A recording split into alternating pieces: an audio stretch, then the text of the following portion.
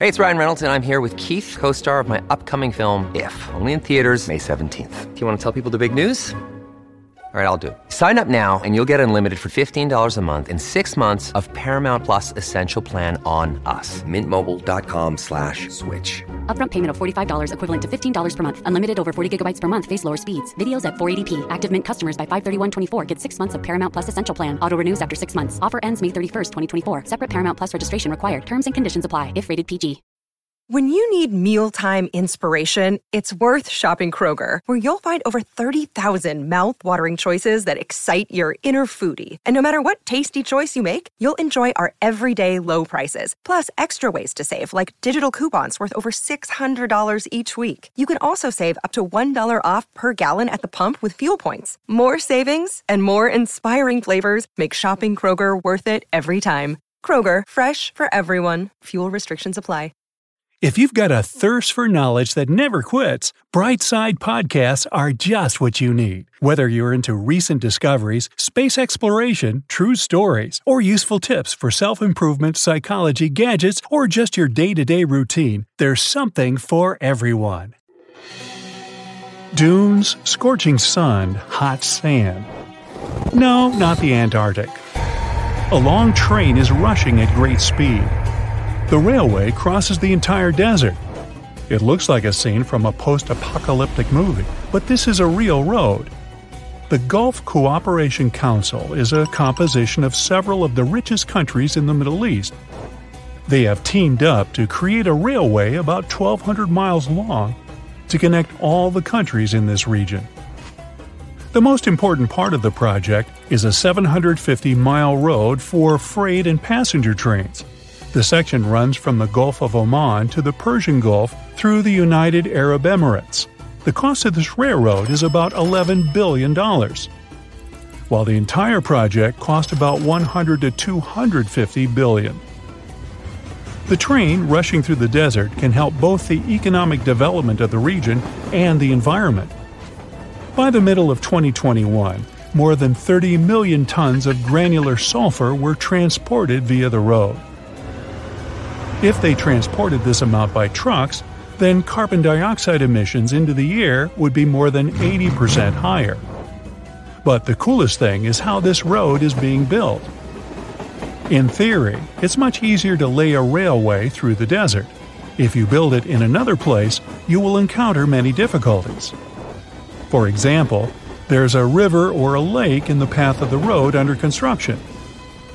In this case, you need to build a bridge or shift the riverbed. Also, the road can pass through forests, swamps, or jungles. A lot of money should be spent on clearing the path. And what if a railway faces a mountain? A lot of explosive and land works can solve the problem. The train will pass through the resulting tunnel. But you risk breaking the stability of the entire mountain range. A huge rock can fall and block the tunnel. Clearing the path involves a lot of problems, but if you're in the desert, then all this can be avoided. There are no forests, rivers, and lakes. There is, in fact, a huge flat area. But there is a lot of sand here, and that's a huge problem. An ordinary grain of sand is mainly composed of quartz. By its properties, it's similar to sandpaper. It can scratch metal parts, deform the wheels and internal mechanisms of the train. The wind picks up billions of tiny grains of sand that can penetrate anywhere. The sand gets inside the train and slowly destroys it. They have to repair the train frequently and spend more money to keep it running. Sand wears out both the wheels and rails. This is not the first railway in the desert, though. The engineers of other roads turn the dunes into clay to solve the sand problem. The sand hardens and turns into a solid piece on the required section of the road. Also, the builders created walls of vegetation. They planted trees along the railroad. Leaves and branches block the sand and prevent it from getting inside the train. This time, to solve the sand problem, engineers have created a unique sand filtration system. Another big issue during construction is the heat. During the day, the temperature may rise to 118 degrees Fahrenheit. If you put an egg on the sand in this heat, it will quickly fry. During construction, people work with heavy metal and stone parts, use welding and electric saws. All this generates additional heat. So, a large part of the work took place at night. But it wasn't cool either. At night, the temperature drops to only 86 degrees Fahrenheit. The main part of the project includes not only railways. A regular 4-lane road will also pass through the desert. According to estimates, about 8 million passengers per year will use the railway by 2050. Now, let's move to the US. Imagine a capsule-like train traveling at a speed of 760 miles per hour inside a vacuum tube. You and 20 other passengers get inside the capsule. The interior resembles a spaceship. You sit in a chair in a reclining position and fasten your seatbelts. You can't stand up to your full height and leave your seat. However, you will arrive at your destination faster than you would want to use the bathroom. All the passengers are seated. The capsule doors are closing. 5, 4, 3, 2, 1, start. Right now, you're accelerating to a speed that exceeds that of sound. You're hurtling faster than a bullet. If you watch this train from inside, it will pass by you faster than you blink. Fortunately, inside the capsule, you don't feel this speed. You only experience slight pressure, similar to when you take off on an airplane. Currently, there are no such trains in the world, but this technology is under development. It's called Hyperloop. Hyperloop trains can operate thanks to the aerodynamic cushion and powerful operation of vacuum pumps. Imagine you're playing air hockey. The puck is easily flying through the game area. This works thanks to small holes placed all around the field. They create a thin layer of air on the surface. The puck doesn't even touch the field itself, it levitates. There's no friction force. Hyperloop will work in a similar way. Air jets are located not on the pipe, but in the capsule itself. Thus, a tiny distance appears between the walls of the capsule and the pipe. And with the help of an electric motor, the train will be able to move. The friction force problem solved. The next issue is the air resistance. No big object can move at a high speed if the air is too dense. That is, you literally crash through the air and limit your speed. For example, aircraft fly at an altitude where the air density is much lower than on the ground. That's why the Hyperloop moves inside the pipe. Special pumps are placed on certain sections of this route and pump the air out. But not completely, since this requires a lot of energy consumption. Also, there's the idea of installing a special fan on the nose of the capsule. It will move all the incoming air under the capsule, improving the air cushion. The movement of a vacuum train is somewhat similar to the work of pneumatic mail. You probably saw it in the movies. Transparent pipes passing through the entire building. Parcels and letters move through those pipes at high speed. This vacuum train will have solar panels on the roof of the pipe to recharge the entire system. At first glance, the idea seems simple and ingenious, but at the beginning of the development, a small issue arose. The air cushion must always maintain a very precise distance between the tube and the capsule. But it's not easy to do this at a long distance. Any crack, bump, or rock in the pipe can lead to the crash of the entire structure. A minor earthquake can cause a catastrophe. The problem can be solved with magnetic levitation. Take 2 magnets from the fridge and try to press them together. Do you feel the resistance? According to this principle, maglev trains run on a magnetic cushion in many cities. However, to hold heavy cars with the amount of magnetic force, you need to charge your magnets with a huge amount of energy. They also need to be cooled. This requires a lot of money, so maglevs aren't that popular in the world. Now we're going to Cambodia. A train that passes here is slow and doesn't have modern technologies. It's worth riding it only for adventure. Welcome to the Nori train. People make a broad deck out of bamboo and put it on a square frame with wheels. On such a handmade train, you pass through the jungles of Cambodia along the old highway. Such a journey is like a trip on trolleys in mining tunnels. The coolest thing is that you can build a little train car of your own. Just use the motor from a motorcycle or a boat. You can also accelerate using the oars. Locals can create such cars in 4 days. At about 30 miles per hour, you get to the next station. After the jungle and scorching sun, let's take some respite in snowy Switzerland. You get on the Glacier Express. It goes along one of the most beautiful railway routes in the world. There are wagons with panoramic windows, and what you see through them is a real winter fairy tale. White meadows, hills, snow-covered villages, and frozen lakes. Better brace yourself! High-speed and ordinary trains have no seatbelts for several reasons.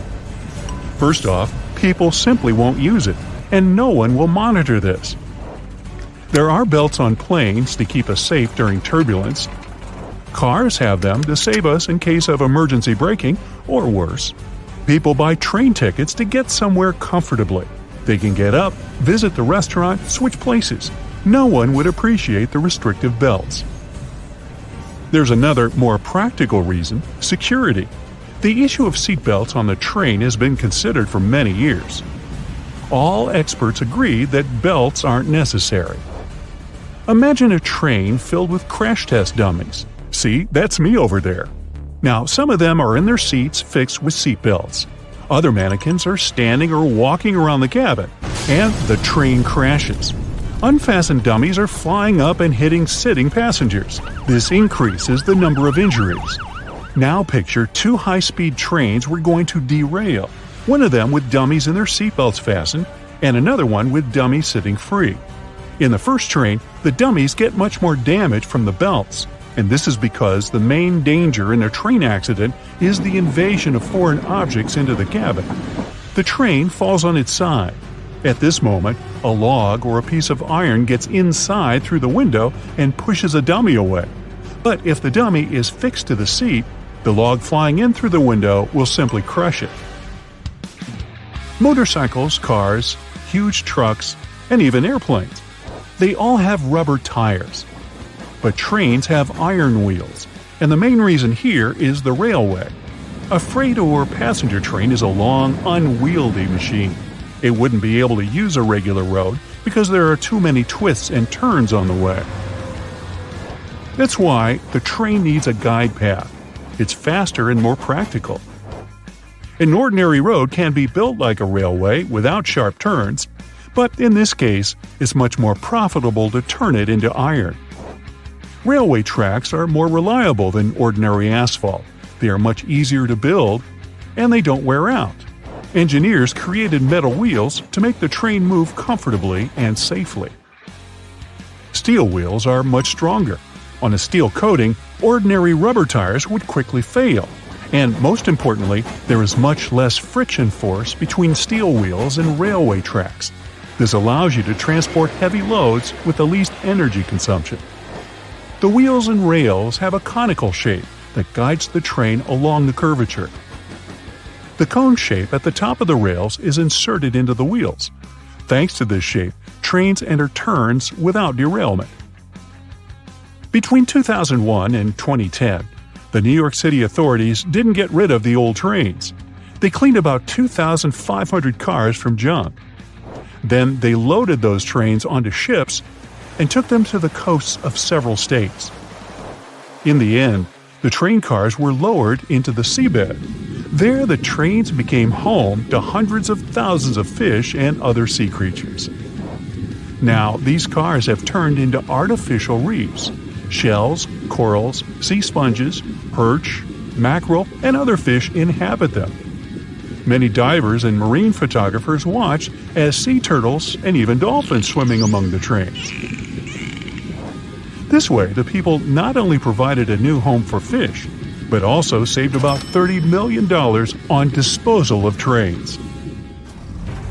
Almost any transport can go up or down along a road. To make a train pass any hill, they need to build a tunnel inside a mountain or even destroy it. Trains can't go uphill because of the small friction force between smooth steel wheels and the railway tracks.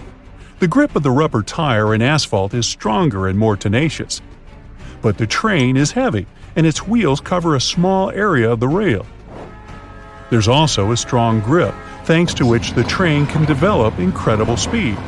But as soon as the train goes up the hill, the distribution of its weight immediately changes, the friction force weakens, and the wheels begin to spin idling. There is a risky way to drive the train up. You increase the mass of the train, accelerate it in a straight line. This acceleration force may be enough to drive up a small hill. There is another, safer way. It's to supply the rails and wheels with teeth. Ow! Then the train will lock onto the road like gears. One of the coolest and most beautiful rack railway routes in the world is in Switzerland. The train passes through green fields, high mountains, and blue lakes. Ghost trains are real, and you can ride them. We're in England, at the railway station in the small town of Snaith. There are no parking lots or ticket offices. The station looks abandoned, but a train arrives here. You step inside the train car and notice that you're the only passenger of the ghost train. However, there's no magic here. A few empty trains run around the United Kingdom. They pass through abandoned railway stations. Authorities drive these trains because it's economically beneficial for the country. To cancel the ghost train route, they would need to go through a lot of bureaucratic procedures and spend taxpayers' money. So the trains travel all over the country and don't bother anyone. There's a unique railway complex in Stockholm, Sweden. About 250,000 people pass through Stockholm Central Station every day. Each person releases heat. This heat is collected by heat exchangers in the central station's ventilation system. Then, this energy is converted into hot water. After that, the water is pumped into the heating system of the buildings around the city. This is an eco-friendly way of extracting energy that helps reduce energy costs by 25%. And that's not just a bunch of hot air. Japan has some of the most punctual trains in the world. They arrive at stations to the minute. And if the train was late for some reason, station staff can get you a special key delay certificate, which you can present at work as a valid reason for being late. Train conductors, drivers, and station staff use a special pointing and calling system of physical gestures and vocal calls to avoid any errors. The passengers are super disciplined as well, which helps speed up the boarding process at each station. Japan also has the fastest train in the world. Maglev develops a speed of 374 miles per hour. This is almost 1.5 times faster than a Formula One racing car. Unlike other trains, it has no wheels.